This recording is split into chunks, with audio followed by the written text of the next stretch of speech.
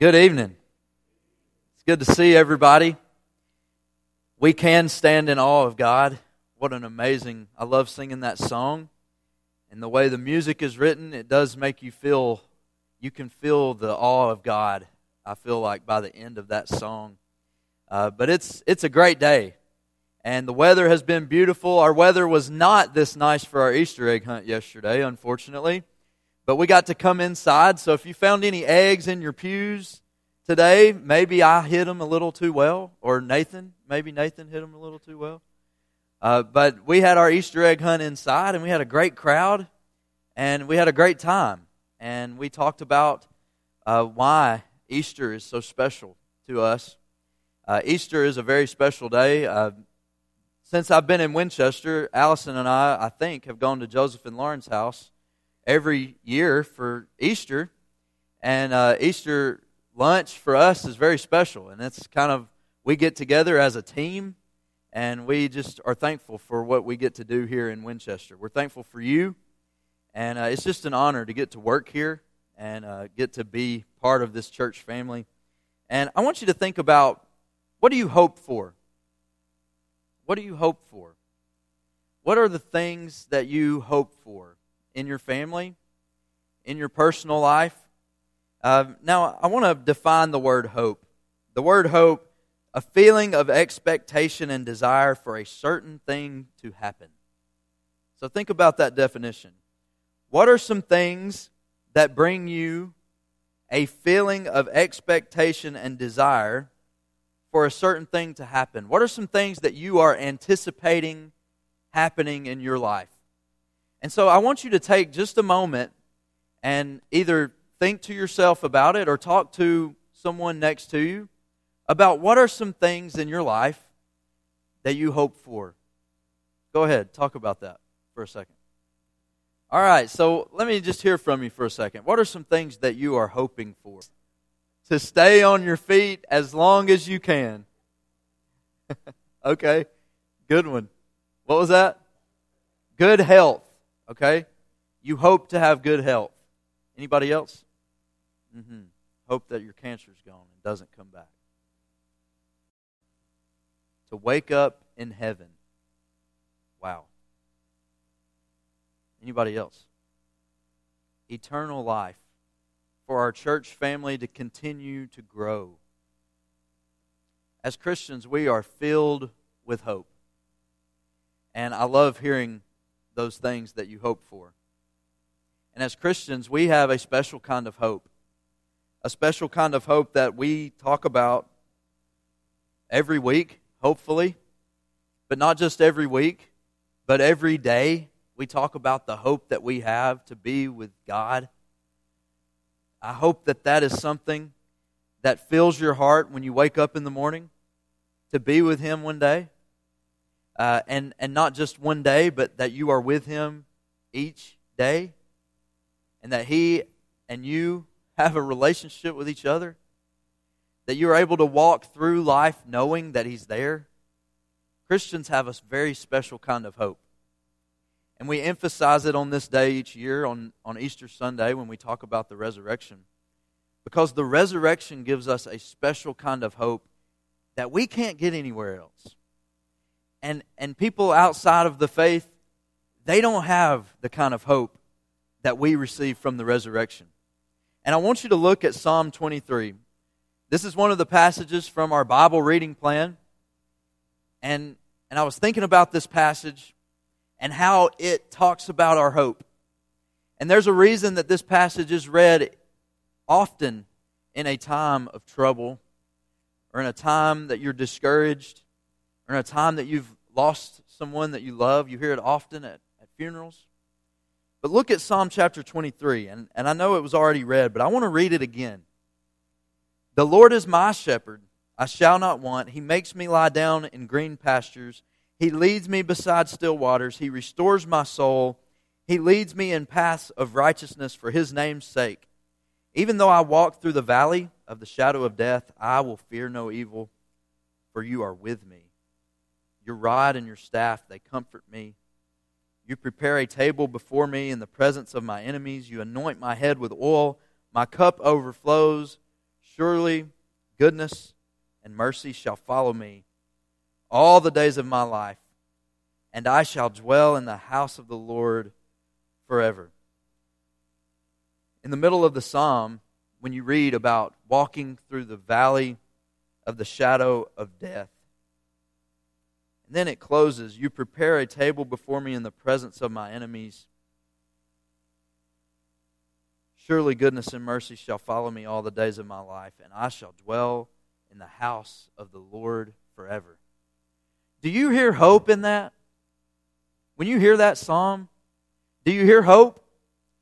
Because, I'm afraid that when we've so often read this psalm in times of difficulty or at like I said, at funerals, that a lot of times when we read this psalm, we think about those times we've heard it read, right? Instead of thinking about what it actually says. But do you hear hope in Psalm 23? When you look at the end and you read, I shall dwell in the house of the Lord forever, hope is different for Christians. When you think about hope from a worldly perspective, it centers around the things that you hope to obtain, the stuff that you hope to accumulate, the success that you hope to have over the course of your life, the accolades that you want to receive before life is over. But for Christians, hope is different. It's different because for Christians, hope doesn't end in this life. When we think about hope, we don't think about a hope that is ending. We don't think about a clock that is ticking and we only have a certain amount of time to get the things done that we want to get done. As Christians, when we think about hope, we should think beyond this life, because it extends beyond what we know and what we understand. And when Psalm 23 ends by saying, I shall dwell in the house of the Lord forever, the psalmist admits that there is something beyond the valley of the shadow of death. Now, when the psalmist writes that, the valley of the shadow of death, that sounds scary. But when he ends that psalm, we are infused with hope of something that is beyond the valley of the shadow of death, knowing that the valley of shadow of death is not the end. And when we think about our hope, it all points back to a single time in history, the resurrection. It all points back to the resurrection. And I think about the time that elapsed between Jesus' death and the resurrection. I want you to turn now to 1 Corinthians chapter 15. 1 Corinthians chapter 15. If you're ever wanting to study the resurrection, what the resurrection means to us as Christians, open your Bible to 1 Corinthians 15 and study. And you'll read about our hope. But when I read 1 Corinthians 15, verses 12 through 14, let's read that together. Now, if Christ is proclaimed as raised from the dead, how can some of you say that there is no resurrection of the dead? But if there is no resurrection of the dead, and then not even Christ has been raised, and if Christ has not been raised, listen to this, then our preaching is in vain, and our faith is in vain. So Paul reminds these people that if the resurrection never happened, if Christ had never raised from the dead, then their preaching is in vain, and not only that, it goes a step further, their faith is in vain. And imagine the apostles, the people with Jesus, the time after the resurrection, from the time of his crucifixion to the time that he raised from the dead, imagine the anxiety that was building. Knowing that if in 3 days he doesn't come out of that tomb, that everything we've built our life on is gone. Imagine. You can imagine them standing there just thinking, if he doesn't come out of that tomb, my life, my faith, it's nothing. And just imagine the anxiety, the worry that they must have felt waiting and watching on that tomb to open up.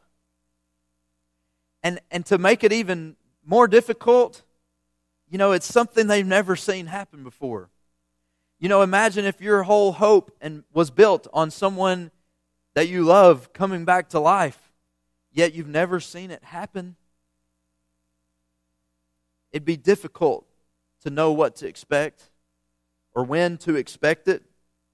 Everything in that time between the crucifixion and the resurrection, everything they built their life on was on the line.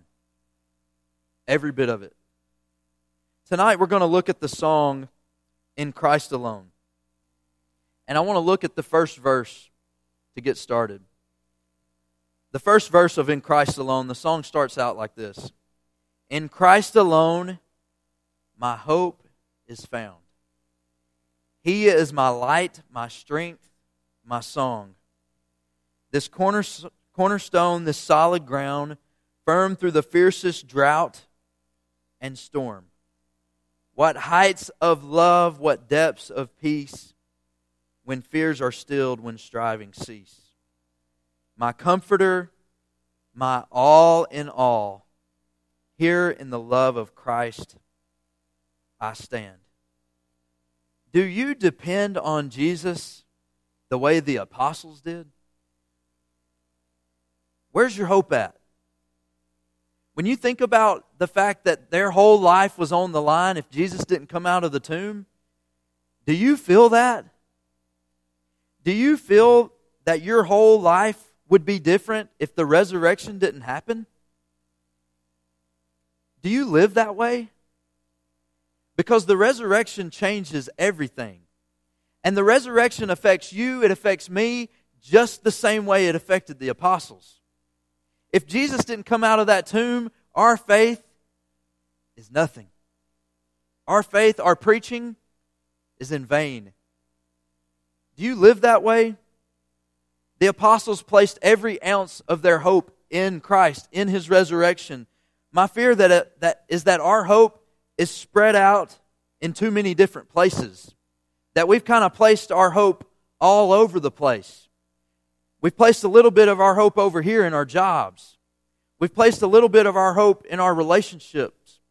We've placed a little bit of our hope in our bank account.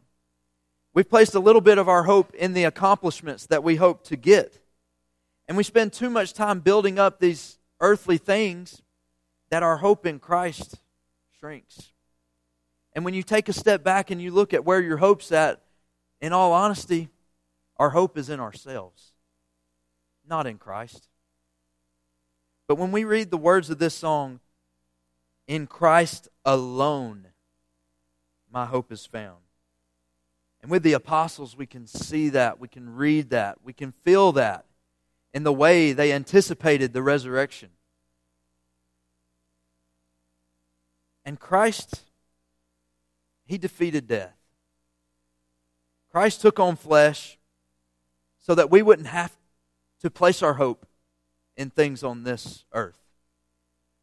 That is why Christ defeated it, so that we wouldn't have to place our hope in things that aren't eternal. Look at Acts chapter 2. I want you to go to Acts chapter 2.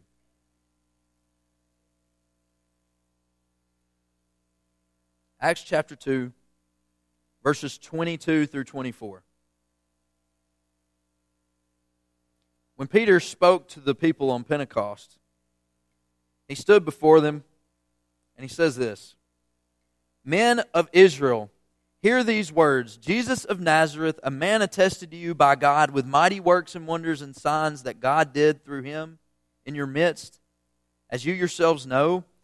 This Jesus, delivered up according to the definite plan and foreknowledge of God, you crucified and killed by the hands of lawless men. Aren't we thankful it didn't end there? Verse 24. God raised Him up, loosing the pangs of death, because it was not possible for Him to be held by it. There are a couple of things in these couple of verses that show up in the second verse of In Christ Alone. I want to read it to you. In Christ alone, who took on flesh, fullness of God in helpless babe, this gift of love and righteousness, scorned by the ones He came to save. Till on that cross as Jesus died, the wrath of God was satisfied. For every sin on him was laid. Here in the death of Christ I live. First of all, Christ took on death. It says in that first part, He took on flesh. You think of the greatest sports teams in history. And just, I'm not going to name any. Just think of the ones who you think are the greatest. And you think of the ones who have gone undefeated. Those are a lot of times the teams that come to your mind. The teams that have been unable to be beaten. And they went through a whole season and nobody, maybe they didn't even come close to being beaten. And you think about death. Death surpasses all of those records that you can possibly think of. Before Jesus, death was undefeated. Christ chose to take on flesh and become a human being, to take on something that was undefeated, something that had never been beaten. Death.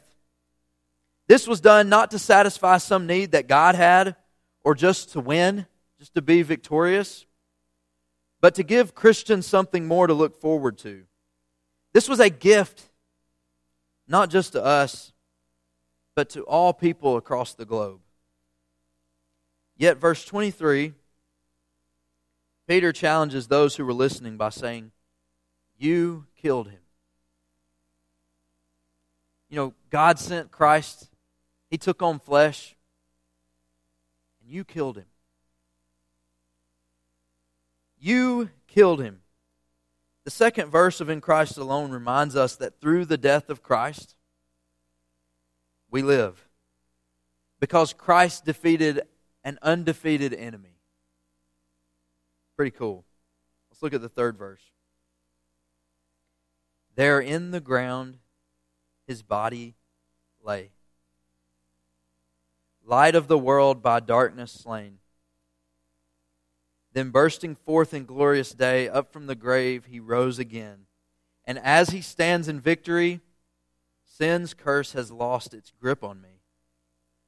For I am his, and he is mine, bought with the precious blood of Christ. How do you share good news? Talk to me. When you have some good news, how do you share it? Call somebody on the phone. Pick the phone up and call them. I see some doing like this. How else? How do you share good news? Texting, okay. Maybe you shoot it in a text to somebody. Anybody else? How do you share good news? What was that? Excitedly. Yeah, you don't say, "Hey, I got a new car." Maybe you do. Maybe you didn't want to get a new car. No, you say it with excitement. "I got a new car." Can you believe it? A free one. All right, how else do you share good news?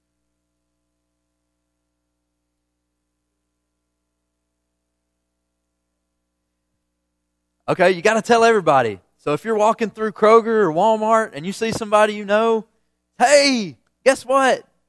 You share your good news. Maybe you share it on social media. Anybody share it on social media? Maybe Facebook, Instagram, Twitter, LinkedIn. I don't know what else. There's a bunch of them.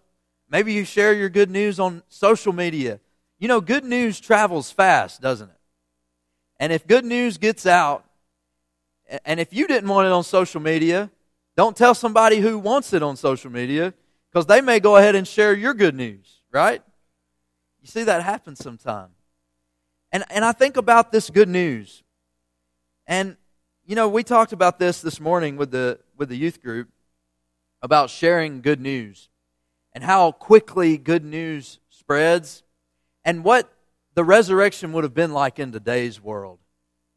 You think about if the apostles had found out that Jesus had raised from the dead, whipping out their phones and texting somebody. Or whipping out their phones and putting it on social media. You think about how quickly and how excitedly this news would have been spread. We typically want to shout good news from the rooftops. Now, I think about me and Allison. Of course, we've got a lot of hope and anticipation right now in our life, waiting on our firstborn to be born here in just a couple of weeks. His due date, May 19th, less than a month away. Sorry, I hope I'm not causing any anxiety over there. But we're anticipating this and we're excited. And when we found out we were expecting, we wanted to go and shout it from the rooftops. And we found out ourselves when Allison was only about 4 weeks pregnant, and we didn't tell the church until she was 17 weeks pregnant. And that felt like a long wait, just wanting to tell everybody. And every time you saw somebody you knew, like you said, you want to just share it. You want to tell the good news. And I think about the good news that these people were feeling. You know, if the resurrection didn't happen, everything they built their life on was gone. So imagine what they wanted to do when it did happen. Imagine the excitement that they felt. I want you to look at Luke chapter 24. Luke chapter 24. We looked at this morning in our Bible class. And as I was thinking about this song and this, how we share good news, Luke chapter 24, verses 8 and 9. When the women had gone over to the tomb and they found that Jesus wasn't there, look at verse 8 and 9. And they remembered his words. They remembered him telling them that he was going to raise. And returning from the tomb, they told all these things to the 11 and to all the rest. The women who first found Jesus' tomb was empty. They ran immediately to the 11. They wanted them to know that what had happened was real, that Jesus had raised from the dead, that their faith was not in vain, that their faith was real, that their faith was coming to life again. You can imagine the anxiety that they felt, but yet the excitement that they felt knowing that it happened.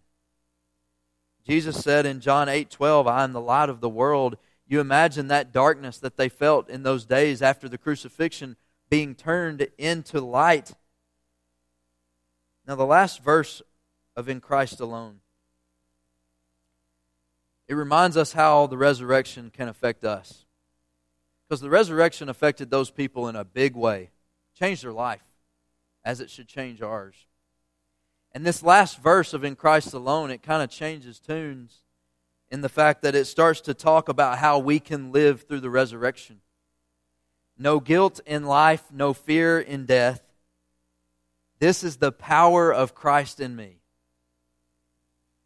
From life's first cry to final breath, Jesus commands my destiny. No power of hell, no scheme of man can ever pluck me from his hand till he returns or calls me home. Here in the power of Christ I'll stand. Think about it.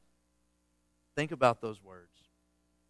This song affects me now in a different way than it ever has, because I'm anticipating that first cry.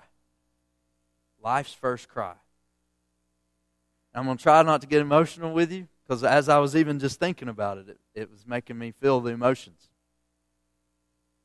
But in just a few weeks, I'm going to hear my child's first cry. And when I do, I'm going to think about this song. Because of the resurrection, when I hear Reed's first cry, I can know that my Savior died for him. And that no matter what he faces in life, that his hope goes beyond this life. And I want him to know that from the very first day of his life. And I hope that you have known that from the very first day of your life. Because of the resurrection, my son has hope. And because of the resurrection, we have hope. John wrote in John 14, 1 through 3, let not your hearts be troubled. Believe in God. Believe also in me. In my Father's house are many rooms. If it were not so, would I have told you that I go to prepare a place for you? And if I go and prepare a place for you, I will come again and will take you to myself, that where I am, you may be also. For those who are walking with Christ, your destiny is stamped. If you're walking with Christ, your destiny has already been created. Christ has prepared that place. We can debate all day on what that place will look like, what that place will be like, what that experience will be like being in heaven, but none of it matters, because what matters is that we will be with Christ. Because of His resurrection, we have that hope to be with Him. And without the resurrection, it doesn't exist. And with a relationship with Christ, if you're walking in a relationship with Christ, nothing can pluck you out of His hand. Nothing can. Because He died for you and He raised from the dead for you. Now I want to sing this song, In Christ Alone, not as an invitation song. I want us to sing this together before Joseph comes up and has our invitation song. And so let's sing it, and as we do, I want you to be thinking about the words. Think about what the song says and how it affects us. I want you to think about your hope and where your hope is at. Is your hope in Christ and in the resurrection? Or have you kind of lost track of where you've placed your hope all over the place? What's great about being a Christian is that we have that hope. And that till He returns or calls us home, we can stand in that hope. We can stand in Christ alone. Are you in Christ? Have you been baptized and become one with the blood of Christ? And become one with Him so that you can take part in His resurrection in the end? And if you have you fallen away from Him? Have you allowed your life to be placed in other areas and your hope is in other places? If that's the case, you can come home to Him. You can place your hope back into Christ. And tonight, if you have a need, why don't you do that while we stand and sing?